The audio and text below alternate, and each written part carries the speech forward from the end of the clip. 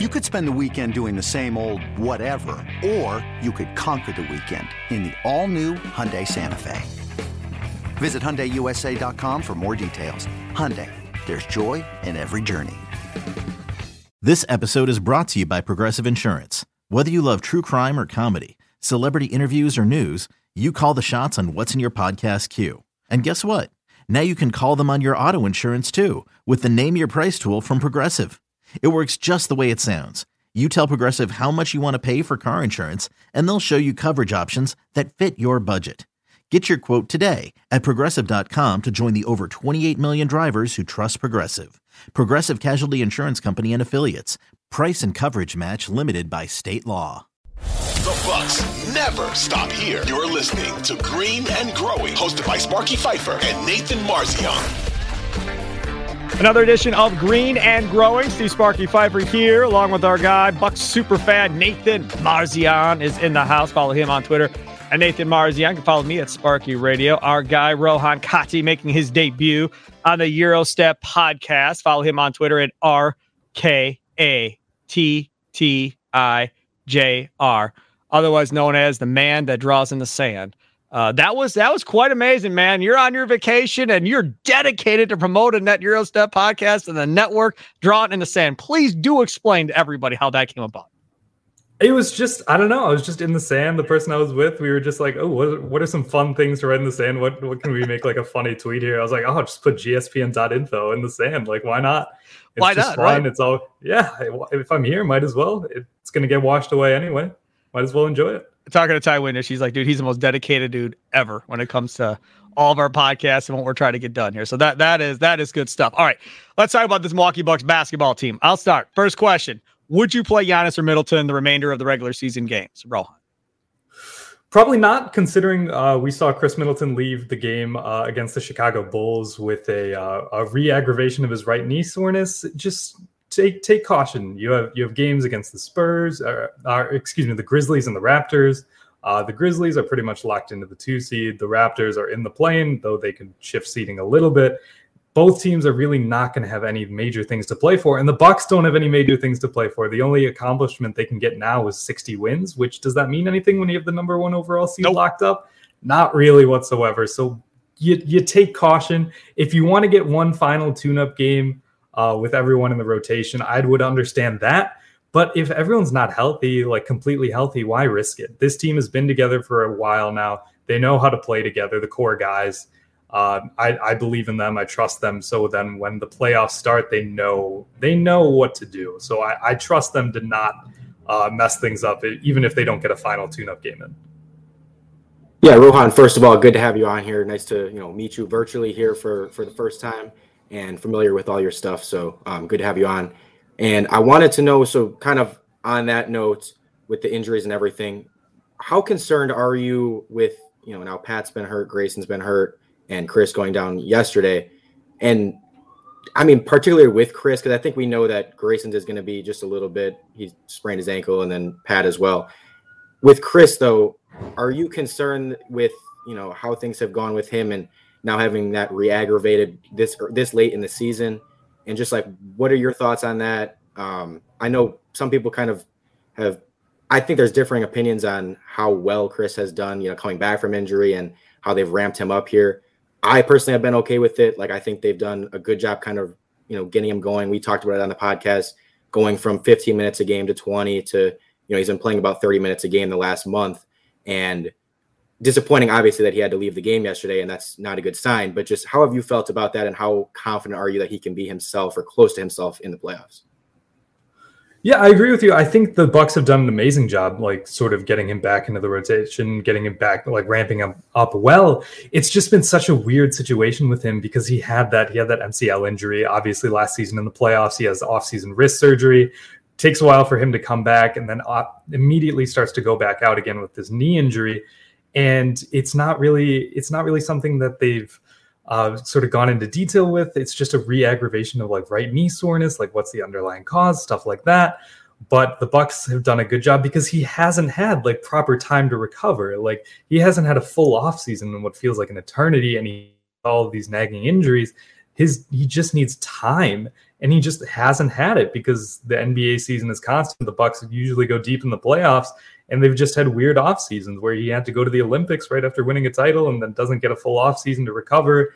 And then the following season, he has surgeries, knee injuries. It's just, it's been a lot for Chris Middleton lately. And my co-host Ty Windish actually pointed this out to me, that he had like a knee injury at Texas A&M, and ever since then he's just had a constant ramp up process. That's why he fell in the draft that year to the second round of Detroit, was because of that knee injury.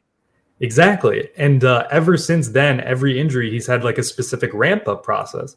He hasn't had the opportunity to complete that process, so he's just been in this weird limbo state trying to come back without actually like getting the proper time he needs. So it's just been a weird experience. But in terms of am I concerned about Chris? Yes, I am a little bit concerned about it. But we have seen earlier this season, he's missed like front ends of back-to-back, so the second game of back-to-back. He's left games. He's been a late scratch because of knee soreness, even after he's come back. And it's only been like a game or two. Before the All-Star break, he was a late scratch. And then after the All-Star break, he was ready again. So even now, the Bucks, they have time. They've locked up this number one seed. The addition of the play-in tournament gives you basically an extra week before the playoffs start. So he has this time to recover. And if it is just a re-aggravation of soreness, like the Bucks are saying, I'm fairly confident that he should be ready to go come playoff time. But as it comes for Grayson and Pat Connaughton, obviously ankle injuries can be a little finicky. It could be like you just need to tighten your shoes tighter the same game, or you're out for 3 weeks. There's a lot of variation there. But hopefully they can come back all right, just fine. Even Bud talked about Grayson Allen saying he could be ready by game one of the postseason. We'll just have to wait and see on that front. But the good thing is this team is deep. They have a lot of options. They are built for sort of having to deal with this. Like we saw in that Bulls game, Wes Matthews comes back. He steps up with Grayson and Pat and Chris out. So you have guys who are ready to step up. Sorry guys, I can't look. If he's out and he can't play in that Boston series, if something, gets to the point he can't play, I don't think they can beat Boston. I mean, I understand you've got, Jay Crowder and Joe Ingles, and that's much deeper than Bryn Forbes and company that they had the last time. I get that, right? So I understand they're a better basketball team now than they were then. I just don't think they're going to have enough. And yes, Drew Holiday plays much better when one of those two other guys are out and he steps up and gets your 50 points and all this other stuff. I still am struggling that they're going to have enough to beat Boston without Chris Middleton, Rohan. Yeah, I to be clear, I don't think they could beat Boston without Chris Middleton either. In terms of like depth, I was more speaking to like Grayson and Pat being out. But if Chris isn't 100%, I don't think this team can accomplish what it needs to. They need him to be sort of that ball handler. They need him to be that shot maker that we've seen he can be. Like, look at that first half against Philly, right? This past weekend. Like, he will go out there, he will go and make shots. He will be that difference maker that you need. And he's still capable of doing that, even with this nagging injury. So, yeah, I don't think that the Bucks are prepared to like win a title without Chris Middleton. That's obviously not the case, because how often can you expect teams to win titles without like their 3-time All-Star on the team? Exactly. Yes. Good. Because there's a lot of Middleton hate out there. Let's be honest. I mean, a lot of people out there, a lot of Middleton hate, and Nathan and I deal with it all the time on this podcast, and Nathan more so than me on Twitter.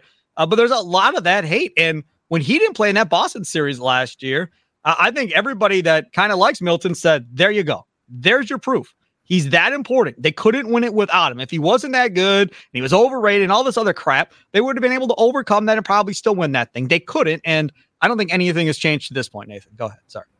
Yeah. And I mean, that's been something we've known. And, again, there's going to be people that always harp on, Middleton's not that good and Middleton's not that important. And we've seen plenty of times like that's nonsense. And as you said, Rohan, the ball handling and the perimeter game that he provides is something that we don't really have from anyone else on the team. And that's why I always was telling people, like, we got to wait for him to be back to really see how this offense clicks, because he's such an important piece. He's not just your second or third best player. He's your number one, primary ball handler on the perimeter. And that's a huge thing. And, talking about the Boston series and stuff like that, I wanted to ask, obviously they just clinched the 1 seed. And do you think that the 1 seed this year was a little more important to get than other years? We obviously had a couple huge regular seasons and, didn't end up making the finals in those seasons. But I don't know, with being the 3 main contenders are, Bucks, Celtics, Sixers, and you could argue maybe Cavs, but I think most people are pretty happy avoiding the Sixers in the second round and just not having to go through both Philly and Boston. Was it more of a more important to you this year and something that you wanted to get more than those other seasons? Absolutely. That's the case. Like you pointed out, there's 3 main contenders in the Eastern Conference. There's Milwaukee, there's Philly, there's Boston. In previous years, we've seen maybe the Heat, maybe they can do some stuff. They got Jimmy and Bam. That does not appear to be the case this year. You would have those sleeping giants, however much you want to call it, in Brooklyn. That's not a thing anymore. You would have these random teams like, maybe Trae Young and the Hawks can do things. That's not going to happen this year. You clearly only have 3, in my opinion. Like you said, Nathan, you can argue the Cavs if you want. There's only 3 teams, in my opinion, you can really win the East, and that's Milwaukee, that's Boston, that's Philly. And if you can be the 1 seed and you only have to play at most one of them, you take that. You do anything you can to get that. Sure, it's like if you're the best team, you should be able to beat them anyway. Sure. Do I believe Boston or Milwaukee could beat both Boston and Philly in the same playoff run? I absolutely think so. Why would you want to, though? Why would you want to have to go through that? If you can be the 1 seed, lock that down, and just have to play one of them to get to the NBA Finals, you take that. So I believe this team really, really wanted to get the 1 seed, and you saw them take it from Boston. That 16-game winning streak really put them in prime position to do that, and they took it, and they never gave it back, and this team wanted it. You could tell by some of the comments that they made. They wanted it, they got what they wanted, and looks like they've just continued to do what they do under Bud, and that's just win basketball games. Let's talk about Bud, shall we? Mike Budenholzer, the guy that was under fire from the TNT crew through that championship run that year against the Nets. I mean, he was under fire like no coach I've seen from that crew. They were all over Budenholzer. Not just the TNT crew, Bucks fans too. And so was I. Yeah. Hell yeah. I was guilty of it. Yeah. Oh yeah. I was all over leading up through that whole thing too. After Game 5, it was like that was one of the moments where I was like, oh my goodness, like is he not the guy? Like, can we not do this? Game 5 against Brooklyn, it was like, I don't know. It was when Rick Carlisle was available too, and they're like, hey, Is Rick Carlisle going to be the coach of the Bucks? Yes, no doubt. And I wanted Rick Carlisle in the worst way. Now, having said that, they won the championship. I was on the air back when we had shows on the air, and I said, hey, man, now we got to let him go. Got to just back off, man. He's got a ring. You can say whatever you want, but he does not need to be grilled and under fire like he was leading up to this thing.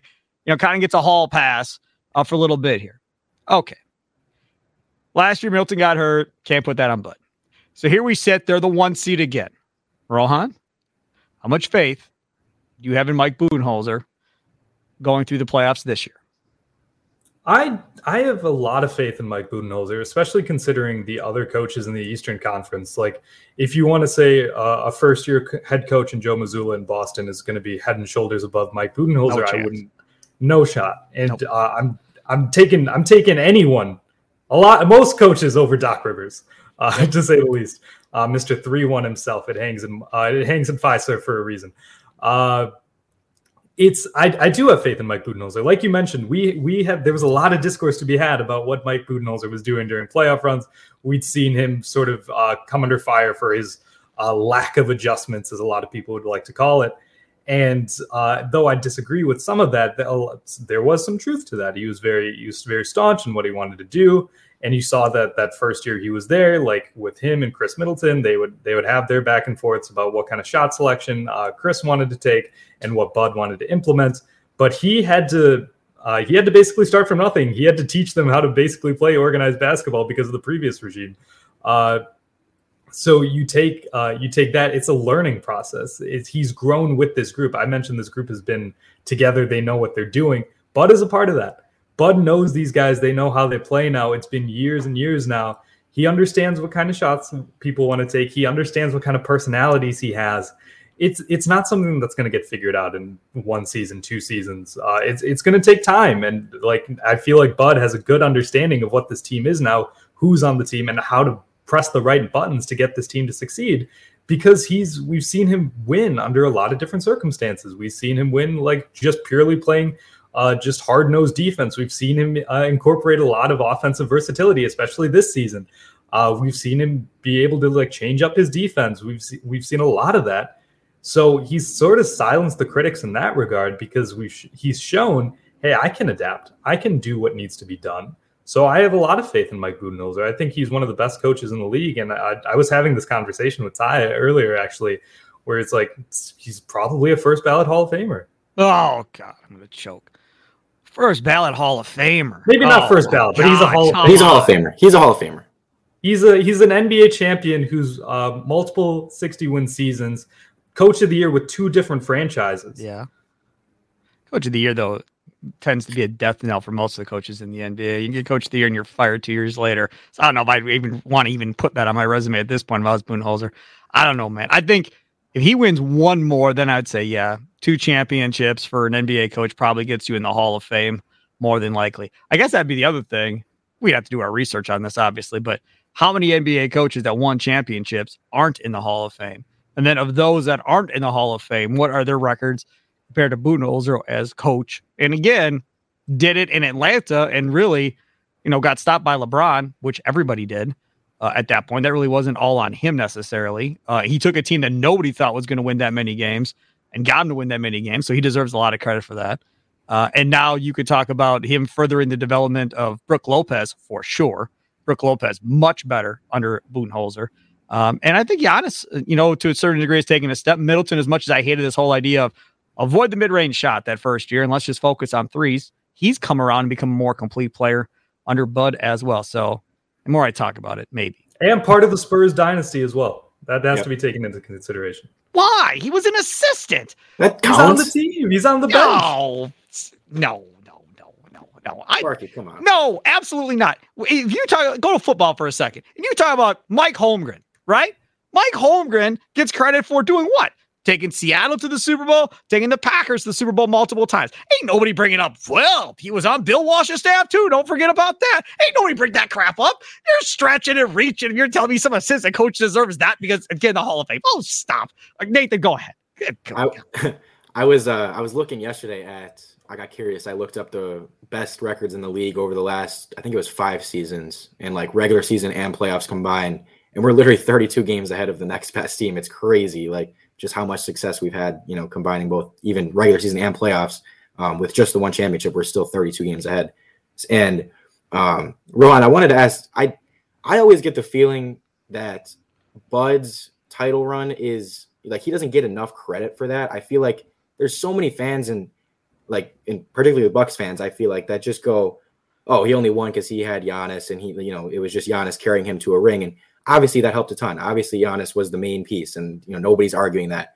But he proved a lot of people wrong to me, and he proved me wrong in those last few series that he can adjust a little bit. He can adapt a little bit. And it was something that I didn't know he could do going into those playoffs. And again, midway through that Nets series, you were like, I don't know, like this doesn't look good. And he was able to find ways to win and, go down 2-0 in series, come back and make adjustments to get back into it. And I don't know, I feel like people kind of just go, he wasn't a big part of that. It was more just Giannis. To me, I think he deserves more credit for that. And that's another reason why I do trust him, is because I feel like I noticed some of the things that he changed and his, good things he did in those playoffs that maybe other people don't always notice. Oh yeah, for sure. Like in that entire playoff run, after 48 minutes, game 1, the Bucks were never winning in any of their playoff series. Like first round, like it goes to OT in game 1, then you lose first 2 games in Brooklyn, you lose your first game to Atlanta, you lose your first 2 games to Phoenix. The only way you come back in these series, obviously, like you mentioned, it's players. It's like the players are the ones doing things, and obviously they deserve a lot of credit. But it's all done as a collective. Like no players winning without good game plan, and no game plan is actually winning you games without the players actually doing what needs to be done. So the way you come back in series is by actually like looking at your chessboard and sort of determining what moves need to be made. And I think the best example of that is the finals against the Phoenix Suns, where you see in the first 2 games of that series, or even the first game of that series was the most evident. You just whenever Brook Lopez, Bobby Portis are on the court, it was just Chris Paul call for a screen and then just sort of get them in isolation, because they knew the Bucks were going to pre-switch that and just like give up easy switches on those screens, and then just let them cook in the mid-range, get easy mid-range jumpers. That's how Phoenix won game 1, game 2, because that's what they like to do. They like to get into their mid-range game. They like to mid-range you to death. Chris Paul, Devin Booker, now KD, that's going to be a monster. but that's what they like to do. So what do you do when you see that happen time and time again? You change it. And you didn't see that happen again for the in that series because the Bucks actually adjusted to that. Like Mike Budenholzer adjusted the game plan to that. And like it's very evident if you actually watch the basketball games, like, oh yeah, Bud actually does know what he's doing. Mm-hmm. Yeah, 100%. And I also wanted to bring up I just thought of it as we're going through that playoff run and remembering everything. The fact that Giannis goes out in that Atlanta series and they're still able to win that series, and that was at that point tied 2-2, and you lose your best player and you got to adjust on the fly to that. So much credit I think should go to him. And as I said, I don't think that a lot of Bucks fans give him the credit. I think so many people are just hesitant to really give him credit over anything else. And it's just I've always been kind of thinking he's a little underappreciated for that playoff run. But yeah. Rohan, I want to talk about another guy that Nathan and I have had conversations about, bring you into the mix. Jrue Holiday, our starting point guard. Okay. Now, Jrue Holiday, damn good player, right? No question. Like, probably should be a perennial all-star, one of the best on-ball defenders in the league defensively, offensively, can do a bunch of different things. But I argue, like with Eric Bledsoe back in the day, and we saw it here with Jrue Holiday as well. I feel like when all three of those guys are out there, Middleton, Giannis, and him, he kind of takes that back seat and kind of watches those other two. And you don't really see the aggression that you see when Middleton or Giannis are out. So Middleton is out. That's a different Jrue Holiday that's playing offensively. When all three of them are out there, he changes his game to kind of fall in the background. I argue I don't want that. I want him to be just as aggressive as he is offensively when one of them aren't there versus when one of them or when both of them are there at this point. Because realistically, you want all three of them to get 25, 30 points on a night. That's going to be very, very difficult to stop. But if I'm having to rely on Giannis to get 35 and Middleton to get 25 or 30 and Holiday's chipping in 12, to me, that's not holding up your end of the bargain at this point. You have to be that offensive player like you are when they're out. And to me, he just doesn't do that normally, even in the regular season. It's not just a playoff thing. Just even in the regular season, that tends to happen as well. What are your thoughts on Jrue Holiday? I think you're right in the sense that like you see one guy, obviously it takes a step back whenever all of the big three are healthy, and traditionally that's been Jrue Holiday because and that's if one person has to do it out of those three, it makes sense for it to be Jrue because obviously Giannis is Giannis, and then Chris has been that offensive focal point. So if one guy has to take a step back, usually it's going to be Jrue. But I feel like we've almost seen a changing of the guard this season. Like Jrue Holiday is the Bucks' second best player, and that's not a question anymore. We're still seeing Chris sort of get back to where he was, sort of try to become who he was again. And Jrue Holiday is that number two. So I do agree with you. We do need to see a lot more aggression from Jrue because like we've seen in playoff seasons as he's been a member of the Milwaukee Bucks, his offensive efficiency just falls off a cliff. And it's like every time I see him shoot really well in the regular season, I'm like, can you imagine if this translates to the postseason even a little bit? Like, how good could this Bucks team be? Because you just know that it's coming. Like, it's just going to be something that happens. It's something we got to get used to as Bucks fans, even though we're probably a little bit used to it after having to deal with Eric Bledsoe. True. But in terms of Jrue Holiday being engaged offensively, I think one thing that goes a little bit underappreciated with Jrue in terms of his offense is whether or not he's scoring the ball a lot. His playmaking is always going to be there. He's always going to have when he has the ball in his hands, he's always going to do a great job setting guys up. Even though might not be scoring the ball super well, he's going to be getting guys in position. He's going to be creating those mismatches. He's going to be like gravitating towards the paint, getting guys cutting, getting some shooters open. He's going to have an impact offensively, even if he's not scoring the ball that well. And I think that's one of the biggest differences between him and Eric Bledsoe. Is even though both of them, like I mentioned, their offense has sort of dropped off as the playoffs come by, like Jrue Holiday still finds ways to make an impact. Like you're always going to see like 7-8 assist games from Jrue Holiday in the playoffs, even if his shooting efficiency is down. You just wouldn't see that from a guy like Eric Bledsoe. And he's also, like you mentioned, I'd say he's the best perimeter defender in basketball. Sure. So if you're going to be contributing on that end a lot, and you're going to be becoming like a great playmaker, even if you're not scoring the ball that well, I think it's fine. I honestly think it's okay, especially if you start to get a little bit more of the classic Chris Middleton we know. However, if we don't, maybe will happen. Let's see. It's just a wait and see game like we talked about earlier with Chris at this point. But Drew, we know, is capable. Like we've seen it this entire season, and it's been different than what we've seen in years past. Like he's becoming more comfortable, sort of like getting his own. And it's just it's a changing of the guard. Like I said, we're just going to have to wait and see how it unfolds because it's a new variable.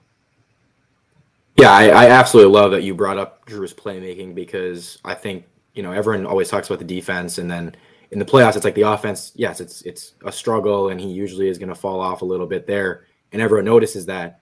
But yeah, that's the thing I always try to like tell people is I'm like, look at his assist to turnover in pretty much every game in the playoffs, even when his shooting is 4 for 17.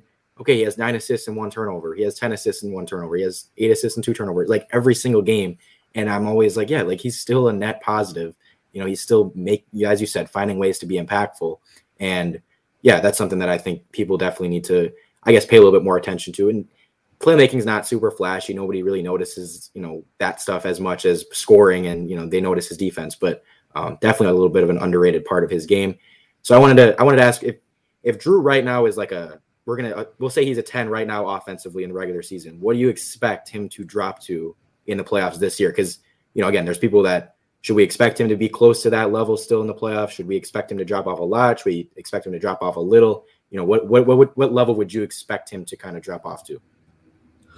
Let's say if I'm setting the scale here, I'd say like last season and the season prior, I'd say he drops to like a 6 or a 7 offensively. If he starts at a 10, I'd say probably he goes to like an 8, maybe a 7-8 this season, like a step up, because he's had to do more carrying the load offensively this season. So he's gotten more reps. It's been like a constant thing of him having to be the second best guy.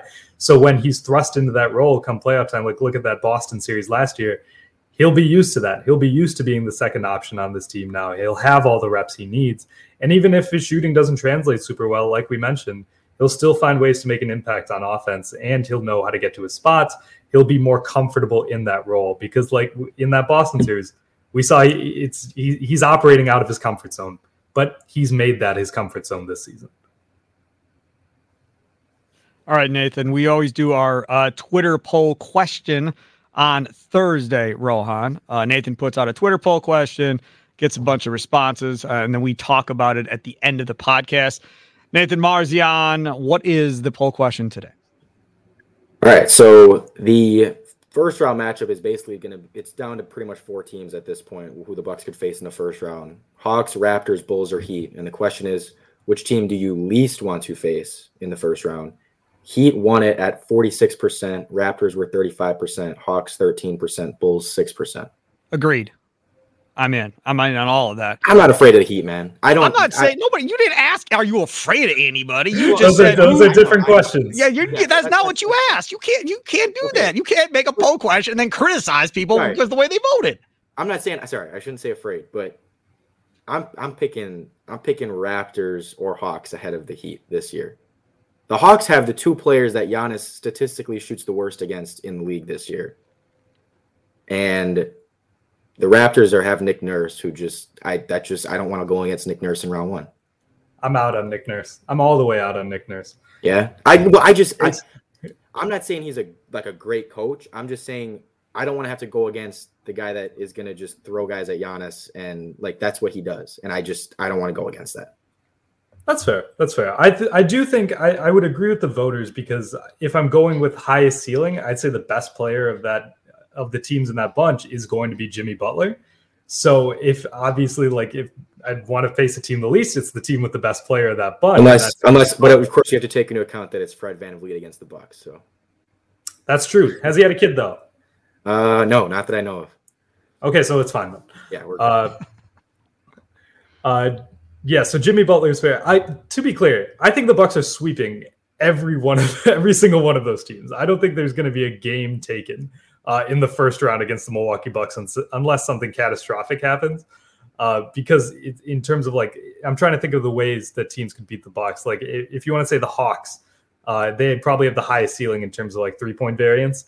The Bucks have they've shifted their defense, and they're not really giving up high volume 3-point shooting nowadays. And they've got the perimeter defenders to lock up guys like Trae Young and DeJounte Murray. Both when you have Drew Holiday, when you have Javon Carter, when you have Wes Matthews, you've got that tandem to really give those guys trouble, because they have this great collection of perimeter defenders. It's just none of those teams really scare me. But I would say the Heat probably, if I had to pick one, it would be the Heat, purely because they have the best player. And the best coach. Yes, that's true. That's Eric Spoelstra. That is fair. That is fair. I don't know. I've watched the Heat a lot, and I'm just like, this team's just not that good. And I'm more of a guy, like I look at the Hawks and say, okay, like you said, the 3-point variance is there, that if they do get hot, combined with the fact that they do have a couple guys that, Giannis historically doesn't play great against, it's like that worries me a little bit. We're not going to lose the series, but it's like, okay, who would I bet to get a game against us or two? Probably the Hawks. I don't know. I mean, I'm a little bit out on the Heat. The intensity that the Heat are going to bring in the playoffs is going to be something more than what the other teams are going to bring, probably. The physicality of how they're going to play is going to be at another level too. You could talk about physicality of throwing elbows, cheap shots, whatever you want to call it, but they're not just going to roll over and not be physical with this Bucks team if they get into the playoffs, especially if that Heat team is relatively healthy. Plus, again, you got Tyler Hero, who's playing that hometown team of his that's going to have family and friends and everybody else watching. There's going to be a little added pressure on him to perform up to standards with all eyes on him, so he's going to be ratcheted up. About Butler. And Adebayo, say what you want, but that'll be entertaining to watch him and Brook Lopez down underneath. I think Miami is definitely a team of those teams that would provide the biggest challenge. I mean, nobody's taking the Bulls seriously, so forget them. The Raptors, again, Van Vliet, okay, fine. Maybe if he catches fire for a couple of games, but this is not the Kawhi Leonard Raptors, with all due respect to Nick Nurse. I mean, Kawhi Leonard, helped make Nick Nurse, and I don't know if it's the other way around necessarily. And then the Atlanta Hawks, yeah, I mean, anytime you got, Murray and Young, they're going to be able to score it. And if they both score it on the same night, Bucks lose a game. Are they going to lose the series? No. I definitely don't think they're losing the series. One last thing. So you, Rohan, and Ty, had a watch party with you all the other night. So tell everybody about that and how that all went, because then I have a question. Yeah, we had a good time. It was we had promoted it in our Discord channel and just like on some pods. It was just a great opportunity because we had our friends Adam and Andrew come to Wisconsin together for the first time. Adam came all the way from Ireland. It was just a great experience, and we wanted to be able to like put something together with all the Eurostep guys being together. So we had this just a watch party for Brewers Mets and then Bucks Wizards at Pilot Project in downtown Milwaukee. And it was just it was a great time. People came out, watched the game with us. We just had some food, had some drinks. It was a great time chatting with everyone, getting to meet everyone. It was a great experience. I mean, you said it, all the guys. I saw a picture. If that was everybody, there were like no girls. There was like one or two, a bunch of dudes just sitting around. Where were all the women, man? It like, to be fair, that picture was not like it was just taken at one point. There was a rotation coming in, like people were coming and going and leaving. So there were more than two women at this thing throughout the day. Yeah, there was like a different group of people. I'm just saying, hey, sports talk, man. We got a bunch of dudes that listen, right? I mean, if you're at a rock station or a hip hop station, there are a bunch of women that listen to those stations. Sports talk is a lot of guys. Our listenership is primarily male, so that like there were way more men than women there. Sure, right, absolutely. Did you sign autographs? No, absolutely. Did Ty? No, if there's one person who would, it would be Ty, though. I think Ty would sign autographs. Yes, I would agree with that, which is fine. I mean, somebody wants your autograph, sign the autograph. Marzion does it on Water Street every weekend. I mean, it's normal for Nathan, without question. Hey, Rohan, tell everybody what's coming up, what's going on over at Eurostep. Yeah, just here at the Eurostep Podcast Network. Find that feed wherever you want, gspn.info. We just we're going to be having wall-to-wall Bucks playoff coverage. It's going to be we always try to get as much content out there as the playoffs roll on, because we know people love playoff content. It's the best time of the year. We have high-level basketball, and we're just going to try and provide for the people. That's all you can do, is provide for the people. Follow him on Twitter at Yes. Or sorry, promote him first, but then I got something really quick. Follow Rohan on Twitter at RKATTIJR. And again, download this podcast wherever you download your favorite podcast. We're now also on the Odyssey Sports page on YouTube. Downloads a couple days after the audio is up. So if you can't keep track of what I said about his Twitter account, you'll see it on the video screen when you watch it on YouTube. Go ahead, Nathan. Eric Name tweeted, Bucks submitted their injury report for Friday's game against the Grizzlies. Giannis, Chris, Drew, Brooke, Grace, and Pat all out. Yeah.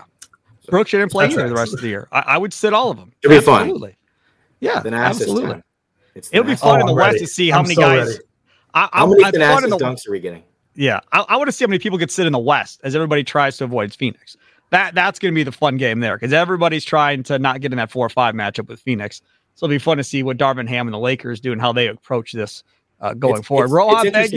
It's interesting too because like you want to avoid Phoenix, but then if you try to avoid them too much, you fall into the play-in. So it's like you're kind of like in a weird spot there. It's just a mess. It's an absolute mess. Which is great for sports, great for the NBA, man. Gets people watching, right? We love chaos. No doubt. Rohan and, of course, our guy Nathan Marzian, thanks so much for coming on. Enjoy the rest of your day. Toodles.